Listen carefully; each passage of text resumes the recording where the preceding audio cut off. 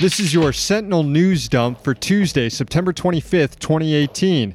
I'm Sam Sachs. I'm Sam Knight. We are broadcasting out of the Sentinel Fort in Washington, D.C. Check out the website, districtsentinel.com. Here's what happened today. President Trump gave his annual speech before the UN General Assembly. As expected, it included aggressive talk on Iran and Venezuela. The body also laughed at the president when he said, quote, "In less than 2 years, my administration has accomplished more than almost any administration in the history of our country." A couple of oversight groups got their hands on internal Department of Homeland Security memo showing that Secretary Kirstjen Nielsen was lying when she said that there was no official DHS policy on family separation along the southern border. The document, released by the group's Project on Government Oversight and Open the Government, was a DHS policy memo detailing family separation and signed by Nielsen.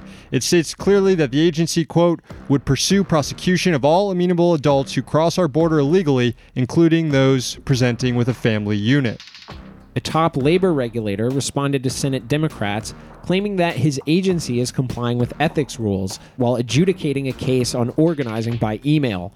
National Labor Relations Board Chair John Ring said the participation of fellow Republican board member Bill Emanuel was cleared by an agency ethics officer. Democrats say Emanuel has a conflict of interest with his old employer, law firm Littler Mendelson. Littler's interest in another case forced the board earlier this year to reverse the weakening of Obama-era standards. The agency's inspector general said Emanuel should have recused himself.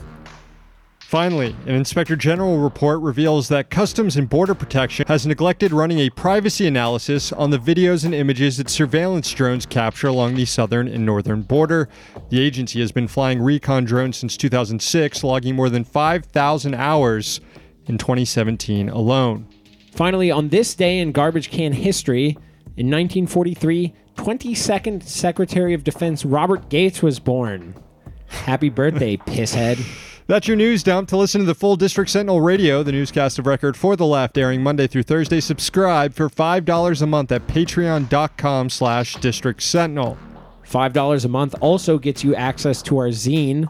Another edition will be coming out this week. It features stories on trade, U.S. arms exports, and a case involving the EPA that could benefit Trump's golf courses, and Dow Chemical for sure. So check that out. Subscribe at patreon.com/District Sentinel. Thanks to our sponsors, the Congressional Dish podcast hosted by Jen Briney, and to levelnews.org. Back tomorrow. We're here in D.C., so you don't have to be.